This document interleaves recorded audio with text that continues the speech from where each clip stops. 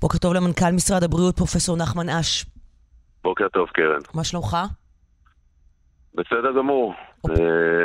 מסתכלים ככה מבחינת הקורונה על הירידה בנתונים וקדימה אל מול האתגרים שלפנינו. אז עוד לפני האתגרים שלפנינו, חברת פייזר הודיעה על הצלחה מאוד מרשימה על התרופה שלה נגד הקורונה. מה אנחנו יודעים על היעילות של התרופה הזאת? איך זה עובד? מתי זה יגיע לארץ? אנחנו מתכננים, אתם מתכננים לקנות את התרופה ולהביא אותה לארץ?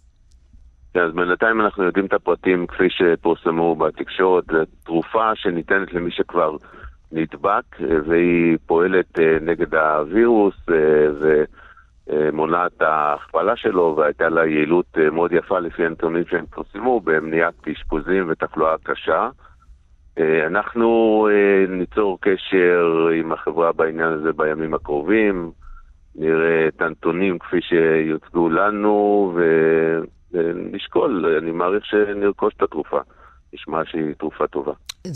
איך זה עובד בסיטואציות כאלה? מדינות חותמות מראש הסכמים לרכישת התרופה הזאת, כמו למשל שהיה עם החיסון של פייזר, ואנחנו עשינו את זה, לא עשינו את זה, איך זה עובד? אני חושב שלא, אנחנו גם לא עשינו את זה. יש הרבה חברות, לפני כמה שבועות יצאה תרופה של מרק, ויש הרבה חברות עם תרופות שונות.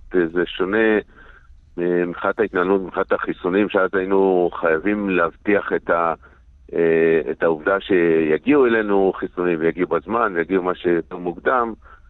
פה ההתנהלות היא בהתאם לנתונים כפי שמפורסמים, ונצטרך להחליט איזה מבין התרופות שיוצאות אנחנו נרכוש. איך אתה מסביר את העובדה שיש אנשים שססים לקחת את התרופה? אתה רואה המון תגובות, סוף סוף תרופה, רק לא לקחת את החיסון, אבל לא מוכנים לקבל את החיסון. אז יש פה כמה דברים. ראשית, קודם כל לא יודעים הרבה על התרופה, לא יודעים שיש לה גם תופעות לוואי, וגם כאן יהיו אנשים שאני מניח שיגידו, אני בסך הכל חולה במחלה קלה, למה לי לקחת את התרופה? אבל מה שיותר חשוב זה שחיסונים ניתנים לאנשים בריאים לגמרי. ואז בן אדם שהוא בריא לגמרי, כשהוא חושב על העתיד, אז לא תמיד הוא מוכן לקחת את הסיכון שאולי יש בחיסון אל מול הסיכון של לחלות. היכולת שלנו לעשות את השיקולים האלה בצורה רציונלית היא יותר מורכבת. ולכן באופן כללי חיסונים מייצרים בהרבה אנשים איזושהי רתיעה. שלא הצלחתם לשכנע את האנשים, לפחות את חלקם בהקשר הזה, להימנע ממנה. כן, את חלקם, כי הרוב בסופו של דבר כן מתחסנים בכל אוכלוסיית הגיל, אבל יש גרעין שבוודאי לא תצליח לשכנע אותו, ויש גם מסביבו גרעין שהשכנוע הוא הרבה יותר מורכב וקשה. רק אם נחזור עוד לרגע לעניין התרופות, אתם בודקים כמה וכמה תרופות? כן, בהחלט. ואתם תחליטו על אחת מהם או על כמה מהם? איך זה עובד? לא, אני מניח שנביא כמה. אני לא חושב שאפשר להחליט על אחת, בטח לא בשלב הזה.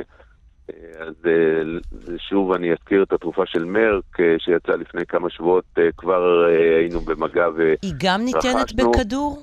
כן, גם היא ניתנת בכדור. ואני מניח שככל שיצאו תרופות כאלה אז נרכוש מכל הסוגים, במידה והיעילות תהיה טובה וגם מבחינת הבטיחות היא תהיה מספיק טובה. איפה עומד תהליך אישור החיסון לילדים בני 5 עד 12? אנחנו השבוע ממשיכים התהליך, יהיה דיון שני בצט"ם, ובהתאם להמלצה שהפעם יש שם הצבעה והמלצה, אנחנו נחליט, אני צריך להחליט לגבי האם לאשר את החיסונים. זה בעצם החלטה שלך. בסופו של דבר, כן. בסופו של דבר זה אתה. כן, בסופו של דבר כל הנתונים מגיעים אליי ואני צריך להחליט. ערכתם את הדיון הראשון פתוח לציבור. איך זה הלך לדעתך? זה הלך טוב מאוד. ראשית, קודם כל היו לנו חששות מהבחינה הטכנית. מהבחינה הטכנית זה הלך טוב.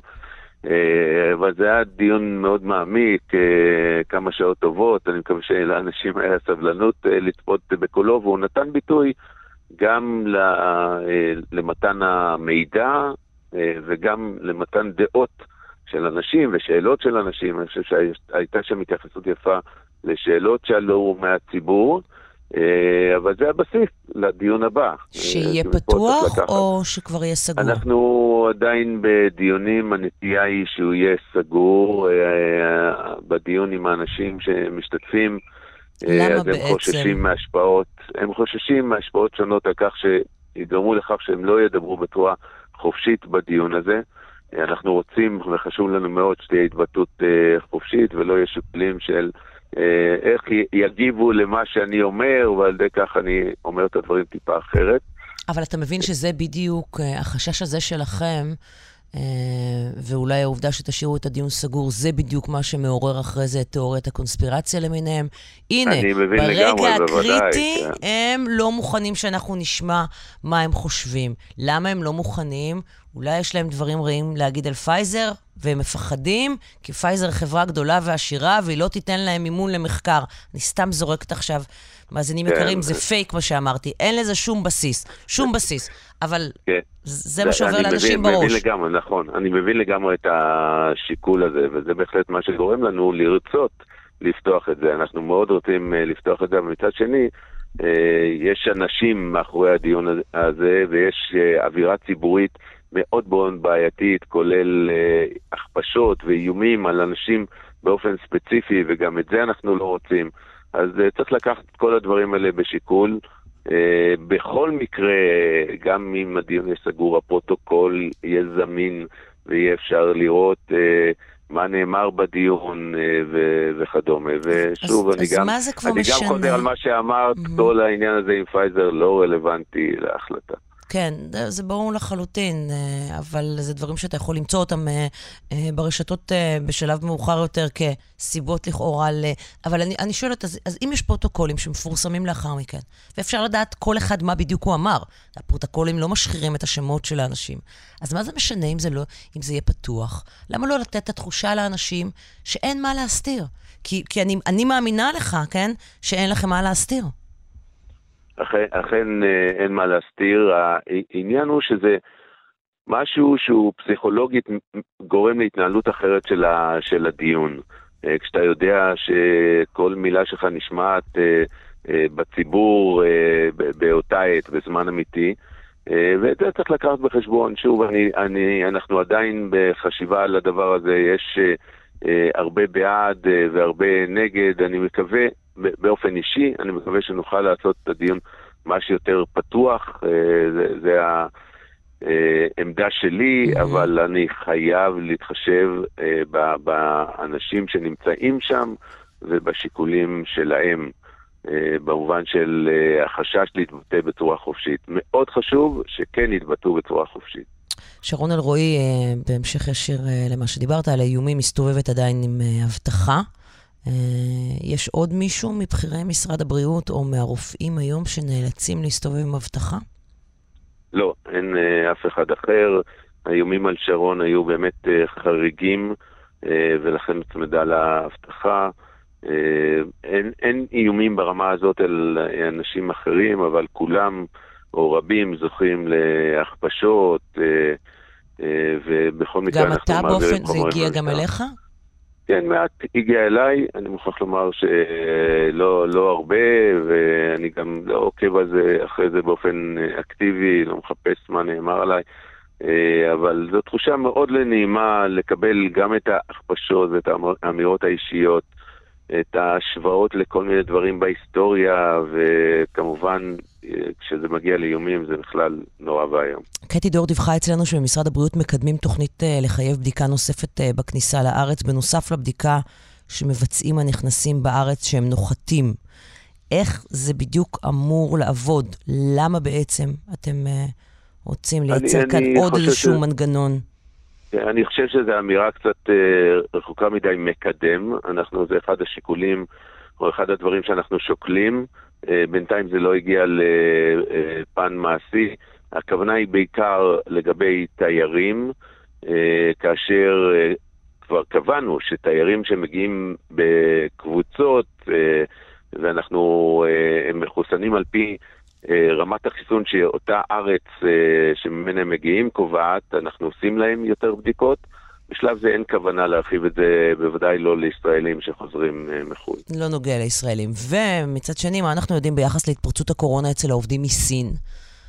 ועד כמה היא מטרידה אתכם כמשהו שעלול לקרות גם במקומות אחרים, עלול להתפשט?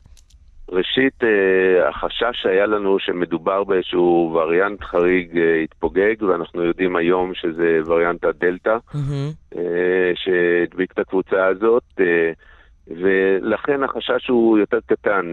כנראה זה נבע מכך שזאת קבוצה שנמצאת בקרבה אחד לשני, חיים ביחד, אוכלים ביחד, לכן הייתה הדבקה נרחבת בקרבם. אנחנו לא מכירים את זה שההדבקה התפשטה מעבר לקבוצה בצורה משמעותית, כך שהחשש הוא לא גדול. אני מקווה מאוד שבסך הכל צבר ההדבקה הזה מוכל ולא יתפשט. אני חושבת שזו פעם ראשונה שאנחנו מדברים שלא בעיצומו של גל. ברור לך שיהיה גל תחלואה נוסף במהלך החורף? זה משהו שהוא בלתי נמנע? לא, אני אגיד כך, כמה דברים. ראשית, אם יתפרץ גל נוסף, אנחנו מעריכים שיתפרץ לאחר החורף. תקופת החורף אנחנו מעבירים ברמת חיסוניות טובה, ואני מקווה שזה יגן עלינו בתקופה הזאת, אבל ככל שנתקרב או נתרחק מנקודת החיסון שלנו, אז יכול להיות שיתפרץ גל. זה לא כוח עליון שאי אפשר להתמודד איתו. אנחנו נצטרך לזהות אם יש ירידה, דעיכה בחיסון, ונצטרך לחסן שוב. אני מקווה מאוד שלא, שהחיסון הזה יחזיק יותר מעמד, והגל, אם יאיים עלינו בהגעתו, יהיה רחוק יותר. לא רק קורונה, ברשותך. בשבועות האחרונים אנחנו מטפלים כאן בתוכנית למגפת האנורקסיה, שהיא תוצר מסוים, העלייה בה היא תוצר מסוים של מגפת הקורונה. התור למענים בקהילה או לאשפוז במקומות שמיועדים לחולים, ובעיקר חולות אנורקסיה, זה תור של חודשים ארוכים. חודשים ארוכים בלי טיפול לילדה עם אנורקסיה, זה עלול להסתיים במוות. איך משנים את זה? אז ראשית, נכון, הסיטואציה היום היא בעייתית. יש גם עלייה ברמת התחלואה, וכן, יכול להיות שזה גם קשור לתקופת הקורונה. התורים הם ארוכים, כפי שאת מתארת, זה מצב בלתי נסבל. אנחנו מקדישים לכך תקציבים גם בכלל, כדי לשפר את הזמינות של הטיפול הנפשי בקהילה, ובאופן ספציפי לגבי התחלואה הזאת באנורקסיה. אני מקווה מאוד שהכסף שיוקדש לזה בתקציב המדינה באמת יאפשר לנו לקצר את התורים. אנחנו חייבים לעשות את זה. זה משהו שאנחנו נוכל לראות שינוי בתקופה של חודשיים, 3-4 קרובים, בתקופה של כמה חודשים? אני מקווה מאוד שכן. אתם תוסיפו גם כוח אדם? איך זה יקרה? בוודאי. הדרך לעשות את זה זה רק על ידי הוספת כוח אדם, גם בבתי החולים, גם בקופות החולים. יותר אנשים שיוכלו לתת מענה למטופלות האלה, ואני מקווה שזה באמת ייראה כבר בחודשים הקרובים. אחת שתקציב המדינה עבר, ואני שמח על כך, יהיה אפשר להתקדם עם הדבר הזה. וניתן לכך עדיפות. והשאלה הזאת תופסת גם לנפגעות ונפגעי תקיפה מינית, שגם הם נתקלים בתורים מאוד מאוד ארוכים, אפילו לדבר הבסיסי של טיפול פסיכולוגי. ואני שואלת, כן, איך תעשו את זה? פסיכולוגים לא באים לשירות הציבורי בגלל השכר הנמוך. הרפורמה בבריאות הנפש יצרה מצב עוד יותר בעייתי. איך תצליחו בפרק זמן קצר של 3-4 חודשים לתגבר את המערך הזה של בריאות הנפש בקהילה בעוד כוח אדם? אנחנו עושים את זה בעזרת תמריצים לקופות החולים, כאשר התמריצים אמורים לגרום להם לרצות לגייס יותר כוח אדם. חלק מרמת התשלום נקבעת על ידם, על ידי הקופות, ואני מקווה מאוד שהתמריץ הזה יגרום לכך שהם יגייסו יותר מטפלים. כלומר, פשוט מעלים להם את השכר, במילים פשוטות. כן, בין השאר צריך להעלות את השכר, בוודאי. ההתמודדות הזאת אל מול המערכת הפרטית היא נכונה בתחום הזה, אבל גם בתחומים אחרים. המערכת הציבורית בדרך כלל משלמת פחות, הנטייה היא של המטפלים להיות במערכת הפרטית, והאתגר שלנו הוא לגייס למערכת הציבורית הרבה מטפלים וגם מטפלים טובים. וזו התמודדות לא פשוטה. אתה מודע לכך שגם התורים למטפלים הפרטיים עם פסיכולוגים ועם פסיכיאטרים הם ארוכים מאוד מאוד. כלומר, גם אם אתה יכול לשלם 1,200 או 1,500 או 2,000 שקל לתור אצל פסיכיאטר, וזה לא מספרים שאני ממציאה, זה מספרים אמיתיים, תצטרך לחכות בין 3 ל4 חודשים. מספר הפסיכיאטרים במדינת ישראל הוא נמוך, וגם כשאנחנו מסתכלים קדימה, אז החשש לנו שעוד המספר הזה ילך וירד.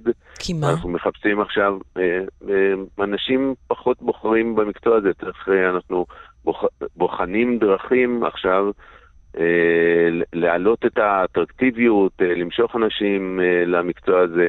יש ברפואה מקצועות שנמצאים בעדיפות נמוכה יותר להתמחות, וזה אחד מהם, והאתגר שלנו, שהוא לא פשוט, הוא לראות איך אנחנו סוחפים יותר אנשים להתמחות בפסיכיאטריה. בתוך זה יש תחומים במצוקה יותר גדולה, כמו פסיכיאטריה של הילד, כך שיש לנו פה אתגר גדול להביא יותר מטפלים. אני מקווה שנצליח לעשות צעדים משמעותיים. ואתה יכול להבטיח למי ששומע אותנו, להבטיח אולי איזו מילה גדולה, אבל אתה יכול להגיד שאתם מתאמצים לעשות את זה ממש בטווח של החודשים הקרובים, כי יש פה באמת חיים של אנשים אתה יודע, תלויים על חוט השערה, כי הם לא מקבלים טיפול. זה יכול להיות ההבדל בין, סליחה, ניסיון ההתאבדות הבא או לא. בוודאי. העניין פה שהכשרת רופאים זה בוודאי משהו שלוקח זמן. אז גם אנחנו צריכים למצוא את הדרך להביא אותם, ואז יש כמה שנים של התמחות שהם צריכים לעבור, אבל הצעד הזה הוא חשוב ביותר. כך שאני לא חושב שאפשר לפתור את המצוקה הזאת מהיום למחר לצערי, אבל כן חייבים לבנות תשתית יותר טובה לשנים הקרובות. תם ולא נשלם גם בהקשר הזה של בריאות הנפש, שאנחנו נמשיך לדבר על זה גם איתך. פרופסור נחמן אש, מנכ"ל משרד הבריאות, תודה רבה שדיברת איתנו הבוקר. תודה רבה, בוקר טוב. בוקר טוב.